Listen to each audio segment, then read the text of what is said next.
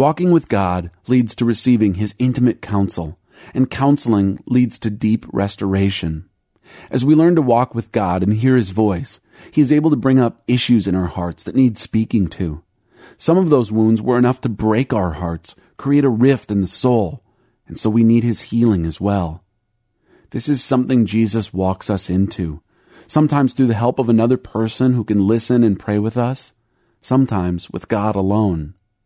As David said in Psalm 23, He leads us away to a quiet place to restore the soul.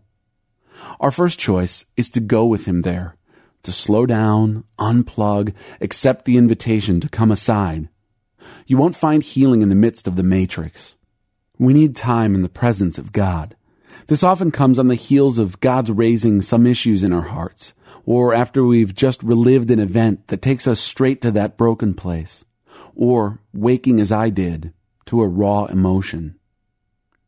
Teach me your way, O Lord, and I will walk in your truth.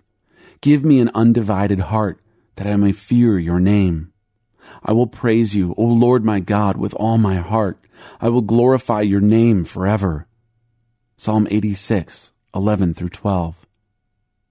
When we are in the presence of God, removed from distractions, we are able to hear Him more clearly, and a secure environment has been established for the young and broken places in our hearts to surface.